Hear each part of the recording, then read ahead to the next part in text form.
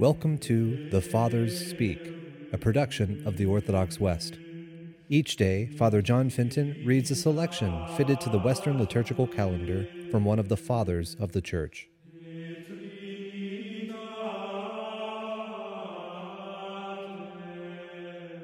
Let us listen to a portion of a homily by Saint Bonaventure.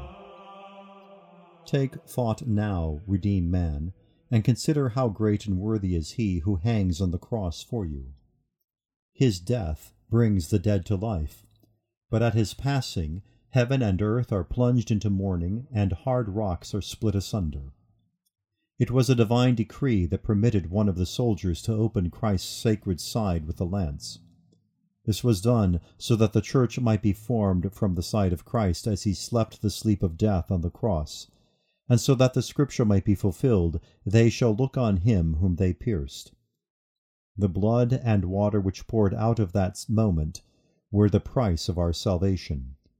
Flowing from the secret abyss of our Lord's heart as from a fountain, this stream gave the sacraments of the Church the power to confer the life of grace, while for those already living in Christ, it became a spring of living water welling up to life everlasting. Arise then, beloved in Christ, imitate the dove that nests in a hole in the cliff, keeping watch at the entrance like the sparrow that finds a home. There, like the turtle dove, hide your little ones, the fruit of your chaste love. Press your lips to the fountain, draw water from the wells of your Saviour. For this is the spring flowing out of the middle of paradise, dividing into 4 rivers, inundating devout hearts, watering the whole earth, and making it fertile. Run with eager desire to this source of life and light, all you who are vowed to God's service.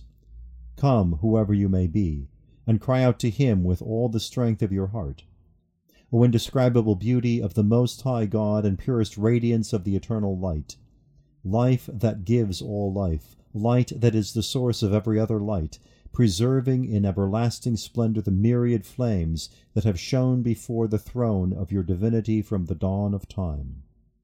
Eternal and inaccessible fountain, clear and sweet stream flowing from a hidden spring, unseen by mortal eyes. None can fathom your depths, nor survey your boundaries. None can measure your breadth. Nothing can sully your purity. From you flows the river which gladdens the city of God, and makes us cry out with joy and thanksgiving in hymns of praise to you. For we know by our own experience that with you is the source of life, and in your light we see light.